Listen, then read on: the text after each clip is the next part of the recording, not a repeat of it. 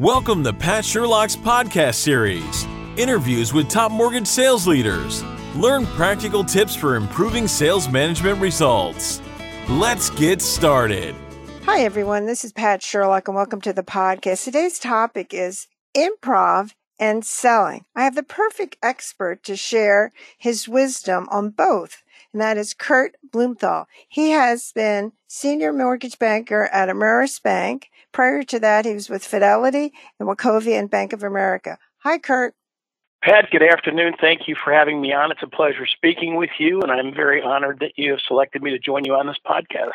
Well, Kurt, I'm so excited, as I mentioned to you, to have you talk about this topic because we've all heard all these horrible stories within our business, but we'd like to hear something on the lighter side. So I thought you were the perfect person to talk about that. But before we jump into that, let's talk about how you got into the world of mortgage banking. Sure. Like most people that I knew, kind of stumbled into it at the time. Prior to getting into mortgage banking, I was a general manager of a golf and country club here in Atlanta. And a few friends of mine from high school started doing some FHA streamlines for a local lender. And we were talking about it one time. They were talking about all the money they were making and how easy it was. And they said I needed to get in the business. So I interviewed with a few companies locally and got a second and third interview with what was then Norwest. Obviously, then Wells Fargo became. They passed on me saying that I had no experience. And they weren't hiring rookies at the time. And then a good friend of mine who was an appraiser at a local company here called Entrust, they were in business for about 16 years here in Metro Atlanta. And they said they were hiring folks with no experience to go through their training program and come out as loan officers. So I was able to join the firm and a 6-month training program.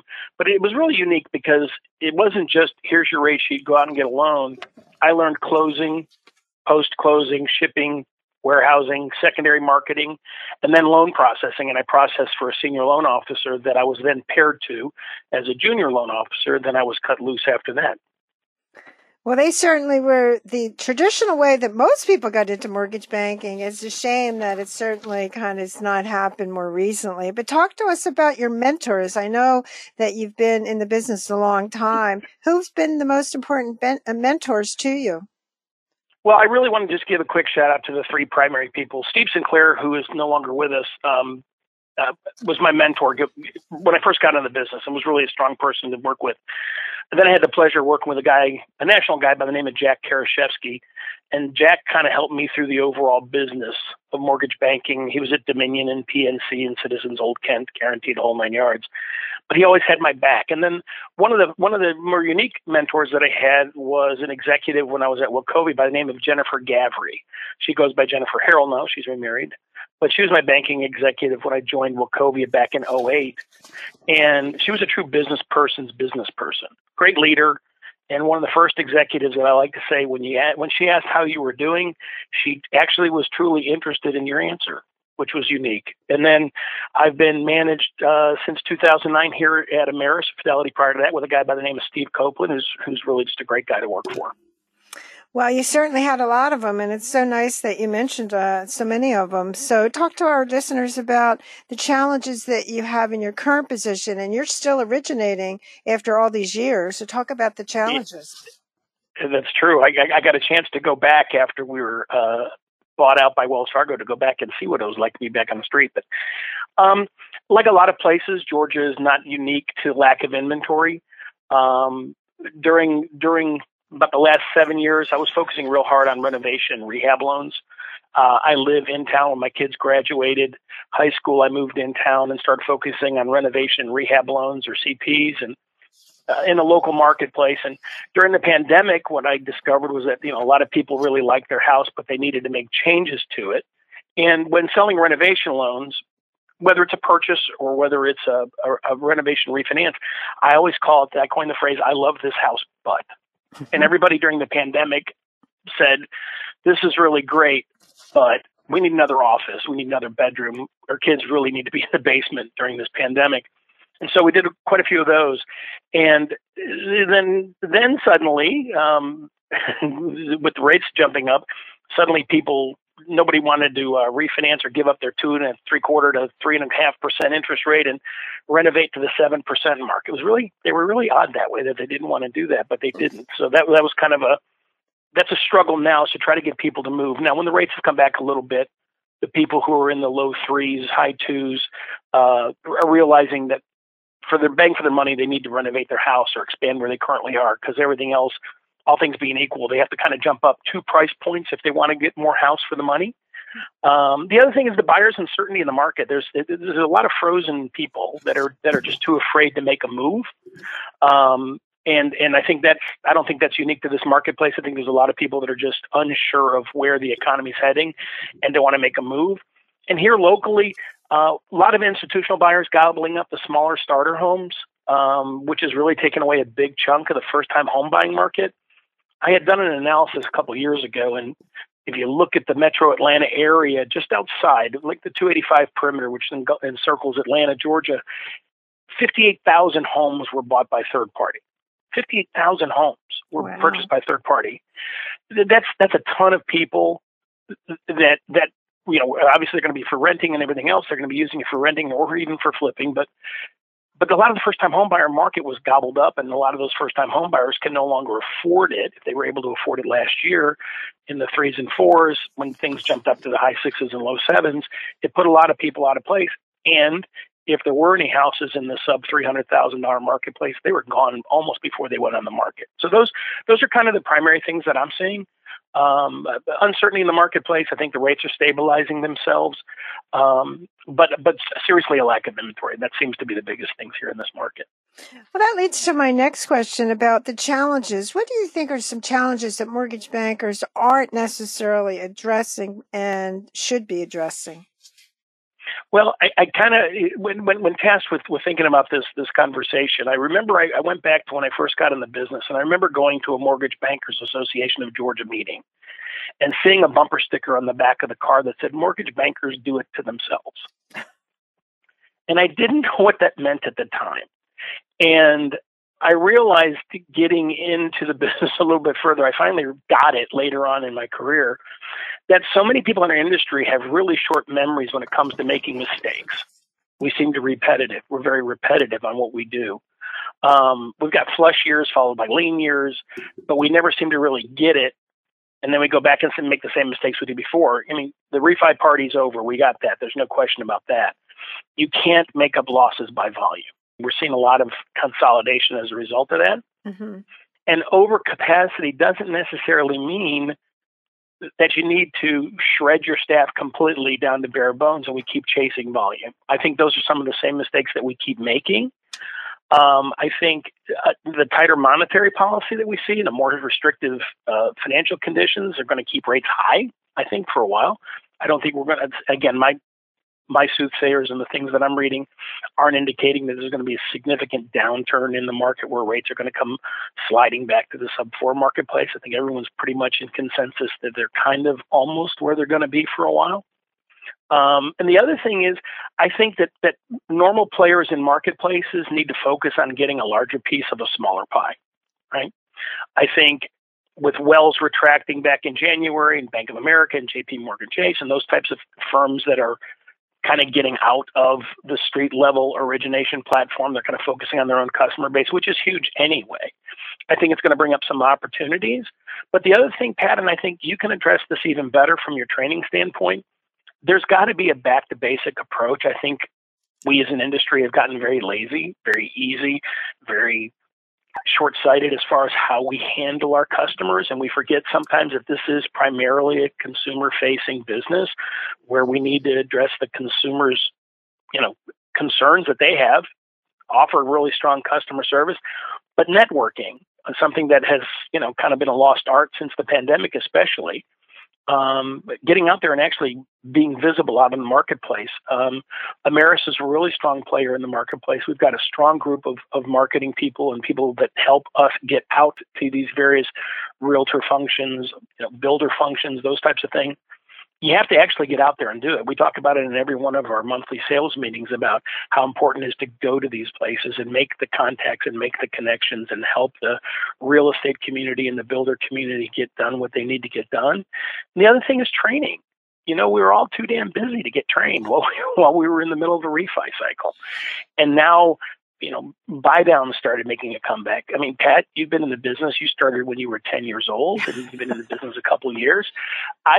Buy downs were something that I did when I first got in the business. Right. And then arms made a comeback, and all these things that we need training on that most places don't have the facilities or the time to train their sales staff. I was just going to say, you're hitting a topic that is dear to me for sure. But yes, you're right about all those things that you're talking about. It's, like I said, I've been doing this a long time. It's just, we get into cyclical amnesia. We just forget. I had a loan officer years ago that started sending out, when faxes were important, and they were sending out weekly faxes to the real estate offices on a Friday. And it took him a while, but after a while, he started getting business out of it, when rates were published that way. Then he started getting business, and then, of course, he got too busy, and he stopped doing it. And then the business fell off. And we just kind of sat there and kind of smiled at each other. I'm like, well, what do you think the cause of it is? Right. I stopped doing what I was doing to get loans in the door. So, it is a more digital market. It is a more online interfacing marketplace. But when I got in the business, I remember someone saying, when I first got in the business, that a computer was going to replace me in 5 years. Now, it's been longer than 5 years. The computer has yet to replace the sales forces of most mortgage companies. So, well, I agree with you on that one for sure. And I do think that it does say the need to have the right people in the right spots, no question about it. But let's kind of transition and talk about the keeping sane in a down market. I want to have you share with you your sideline business. Certainly you're a highly successful originator, but you've now ventured into the world of stand-up comedy. Tell us about how you got involved with that. Sure. Well, as I'm getting older, I'm realizing that I'm going to probably need a hobby after I retire, and I can't golf anymore because my shoulder's gone. I'm not a big poker player. If I move down to Florida, I will take up fishing, but I needed something, and my partner in crime, Carol, was kind enough to purchase for me a year ago, Christmas of 21, a class, an actual comedy class with a guy by the name of Jeff Justice, who's been doing comedy classes for years here in Metro Atlanta. And it's just something that I've tinkered with and toyed with. I was a class clown in high school, and always try to be the lampshade guy in the middle of the room whenever possible. But this was something that I wanted to do. I've followed comedians for a long time and thought, well, why not? And I thought, well, by the time I do this, I'm starting in my 60s. By the time I get any fame at all, I'll only need one joke because I'll be working the retirement homes in Florida. So, I only need one joke. But so that's how we got into it. And really from then, I thought it was going to be kind of a one-off thing. But I got a little bit of an itch. I enjoyed being on stage. I presented for years, Pat. I've gotten on stage in front of hundreds and thousands of people in a room talking about mortgages or our company platforms, things that we do, that sort of thing. So presenting has never been a big issue for me, or getting up on stage. But I also go back to when I was a young originator. I had a buddy of mine. We worked on a bullpen configuration. He used to love listening to me when I had bad days. When I had a bad day, he knew he could just sit back and laugh because he knew that my sarcasm level afterwards was just going to go off the roof, because that's how I kind of decompress. My sarcasm and my humor comes out, and he used to love watching me just have a really bad day because he knew it would be funny afterwards. And I'm not a drinker. I don't do drugs, so I've always kind of used humor to break the ice or take my edge off. And what this has done, it's done a couple different things. It's keeps me a little bit sharp and nimble as far as my brain retention goes, because I'm a firm believer that the technology that we have is a great master, but it's also enslaving us to not having to think and not having to remember. And I think that's a big key. So I started doing that. And I also then dovetailed into whole world to an improvisational comedy, which is a team-based concept, and started working with a theater here in Atlanta called Whole World Improv Theater. They've been around since the late 90s. And since you and I last spoke, I have just been recently asked to join the cast as an apprentice cast member. So I will be doing shows there regularly going forward, trying to do my improvisational comedy. And that has really helped me work with customers, listen, hear, do what they call yes and in improvisational comedy, and understand what the client's needs are a little bit better. And I wish I would have taken the improv class 20 years ago. Went through some similar training on that, but it really made a big difference to me. And as a result of it too, now obviously social media being what it is, I'm pushing things out through social media. People are seeing it. It's a nice icebreaker. We're having topical conversations on LinkedIn, on Facebook, on Instagram, and since have gotten calls and jobs to go out and perform. And most recently, a magazine in town called Simply Buckhead Magazine did a piece on me in the March edition. And basically, the premise was Atlantans at play. And I, of course, was representing the senior section, which offended me that I was there, but the senior section. And they did a nice article on me in that. And that in itself, I got a phone call, got a lead on a mortgage on that, and also got a lead on improv or a stand-up job up at a winery up in North Georgia. So it's been kind of, I've always tried to elicit some humor in what I do anyway, trying to break the ice with people as you're talking to customers and that sort of thing. But to me, it's a great way to decompress. It's also a great way to relate to people and get to know them and break down barriers a lot quicker. I think since the pandemic, I think everybody seems to be edgier. Everyone seems to be more on guard. Everyone seems to be not believing what they're reading on a daily basis. And so by interacting with people, Pat, and being able to make them laugh a little bit, kind of soften it, but buying a home's a pressure-filled situation, especially the first-time home buyers.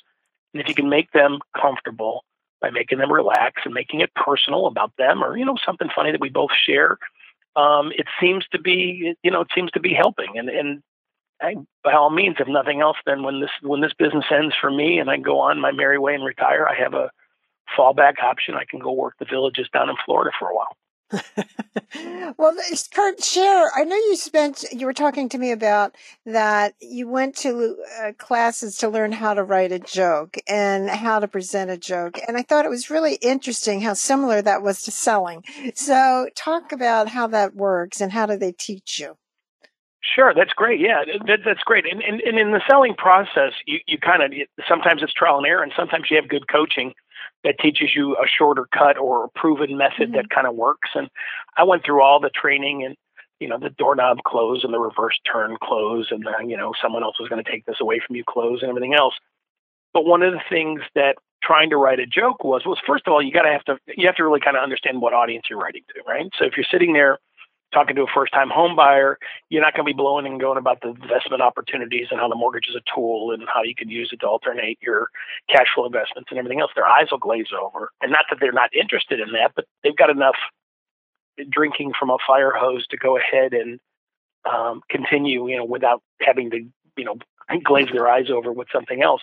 And so from a joke standpoint, first it's a premise, then you try to flesh it out, then you tweak it, then you cut it down. And the same thing in the sales cycle. You funnel out what you can. You learn quick opportunities to get to what their needs are, their kind of highest value needs, assessing and figure out what the best course of action is going to be from a remedy standpoint. I used to call it you always have to diagnose before you can prescribe. Otherwise, it's financial malpractice. And in writing a joke, I think it's similar. I think making sure you're going to try to have an impact, that you communicate what it is you're trying to say and elicit that and make sure that the beats of the joke, as we call it, as it's called, it's a timing issue. And in sales, it's the same thing. It's the beats of the sale call, knowing when to shut up, which I know I'm talking too much right now, but it's know when to shut up and listen to somebody and know when to continue the conversation. And that's really kind of helped with that as well. And like I said, I wish, hindsight being 2020, I would like to have taken these classes years ago. I think they would have helped immeasurably. So has it helped you? You're talking about that a little bit now, but from a presentation standpoint, it sounded like you were always were great at that. And certainly that probably was very true. But how has it helped from the standpoint? It sounds like it's really made you a better listener is what I'm hearing you say. Absolutely. You've got to be in tune. If you're looking at an audience, you got a packed house, or you got a lot of people that are there, all from diverse backgrounds, all with different points of view, and all with different types of senses of humor.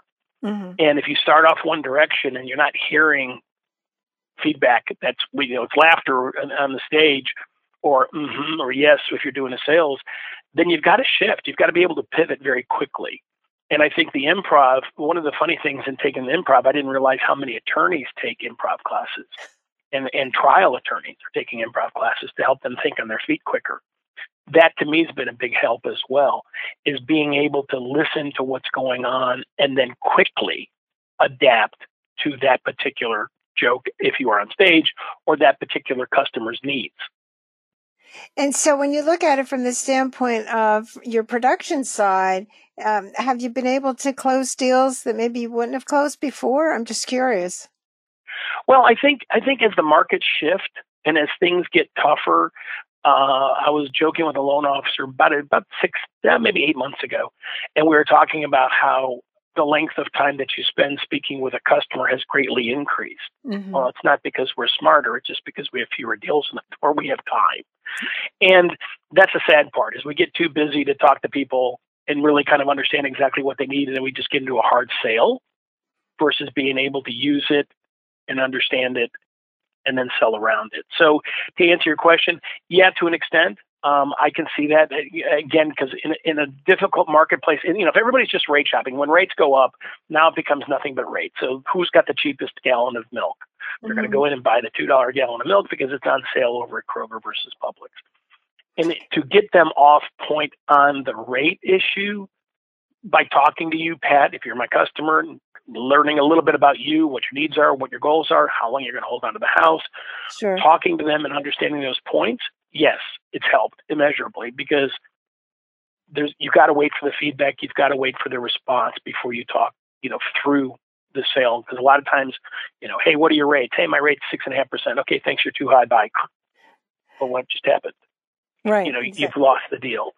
So that is something that I was trained and coached, and I've been to your seminars, and I've had some really good quality mentors in my past that have taught me that it's not just about that. Because once you turn the mortgage process into a commodity, then It's just strictly the lower price wins. Even though it may not be the lower price, we all know we've had people that, I had a guy come in and he goes, "Man, your rate's like 0.25% higher." I said, "Yeah, but see that $6,000 on that line item? That's points.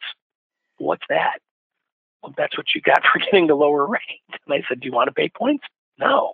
"Okay, well, that's what you're doing." And so, sometimes you got to handhold them a little bit through that. But yeah, to answer your question, it has definitely helped through the sales side.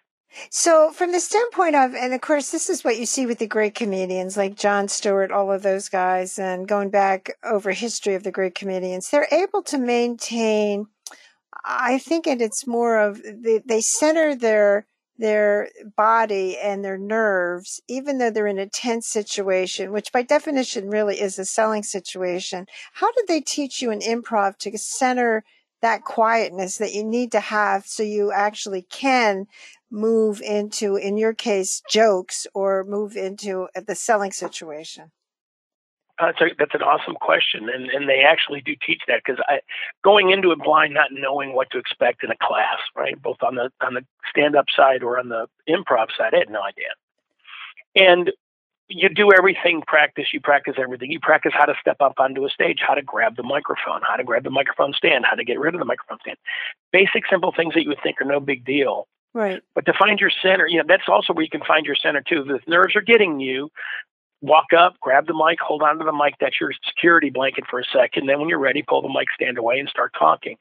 With improv, and I've never been one into meditation. I'll be very candid on that. I've never been. I've tried it and, kind of did it when I was playing sports and stuff.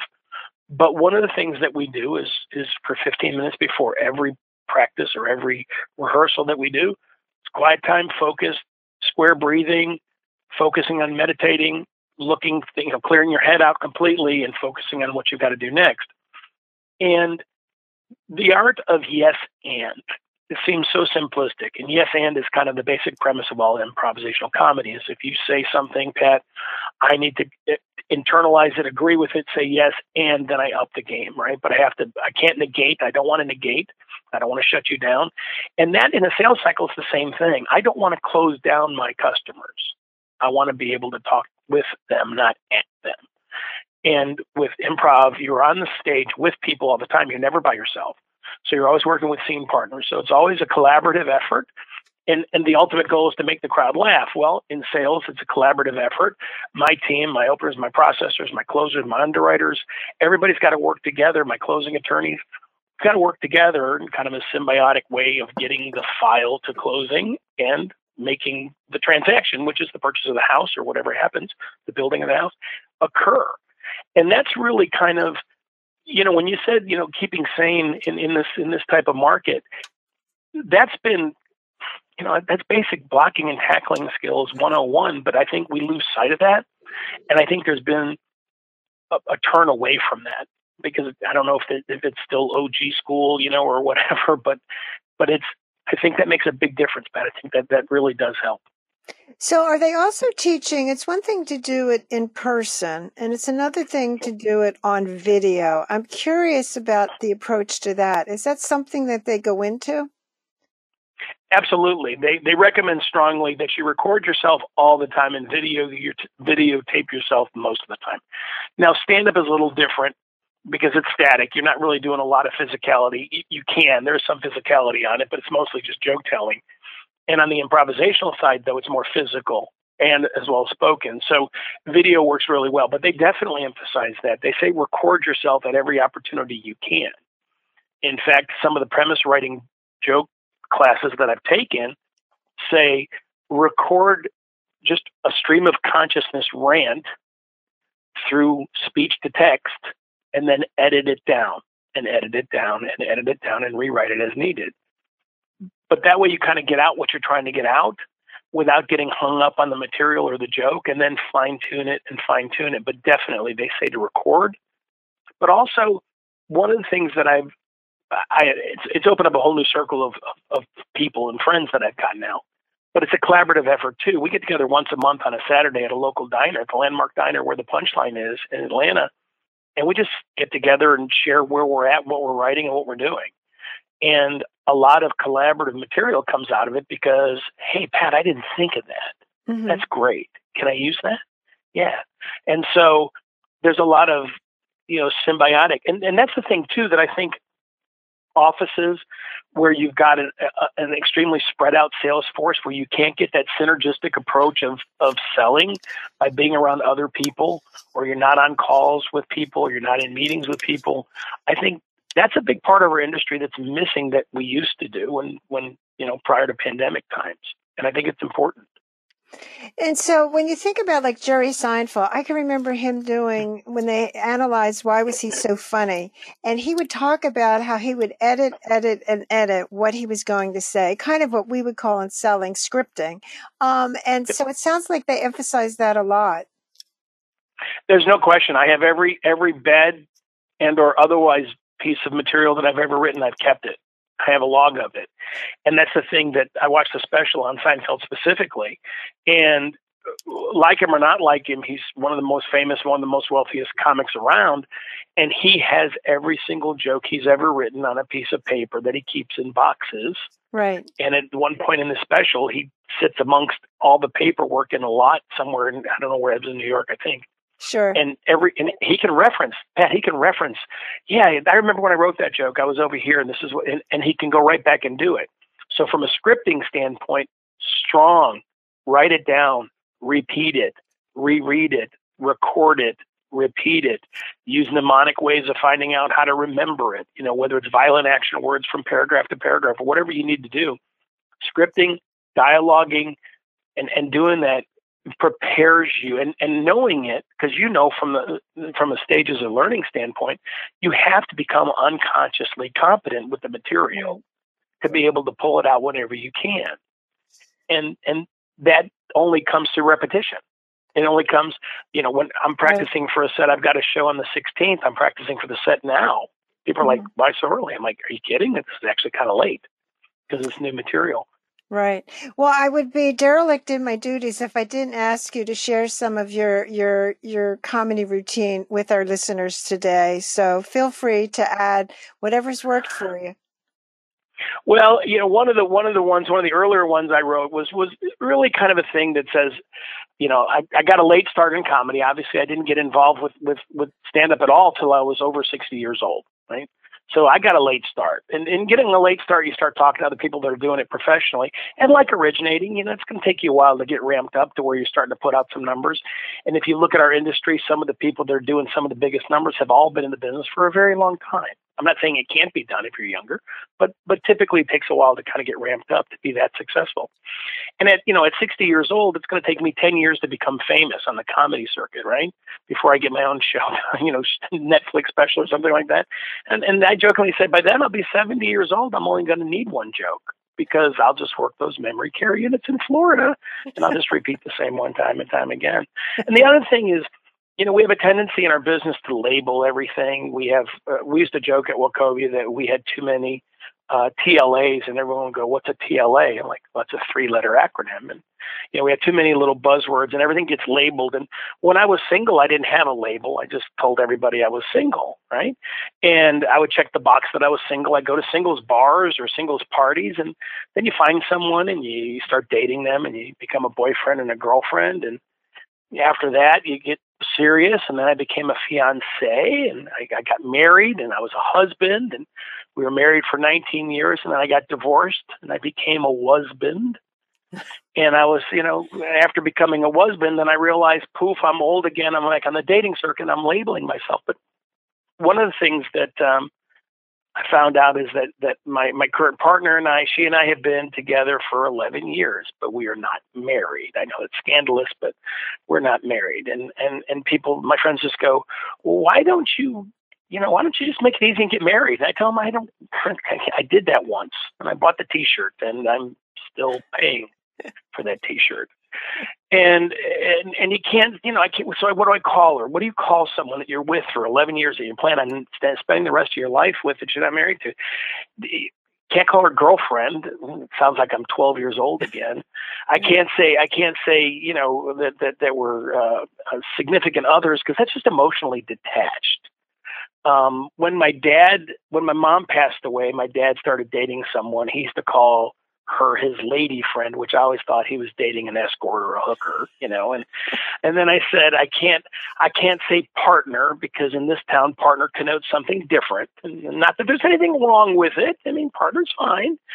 And so I just introduced her as Carol, and she just introduces me as, this is my jerk.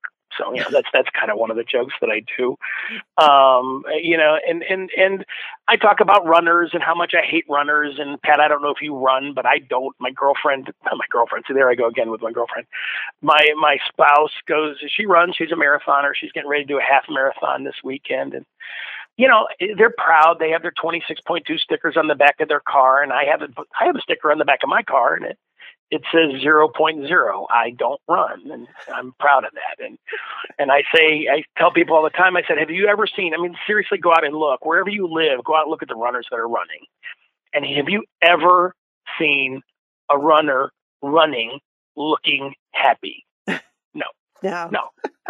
They look like they're dying, right? They look like they're dying. And compare that to the guy sitting at the counter at a Waffle House, knocking down a all-star breakfast with a waffle and some covered and smothered hash browns.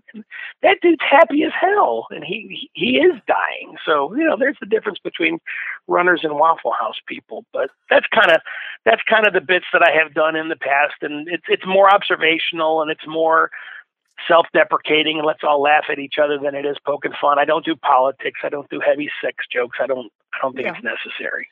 Yeah. And I'm working now on my new bit's going to be, since it's art festival time here. I don't know where it is by you, if it's art festival up there, but boy, we love our art festivals here in Atlanta.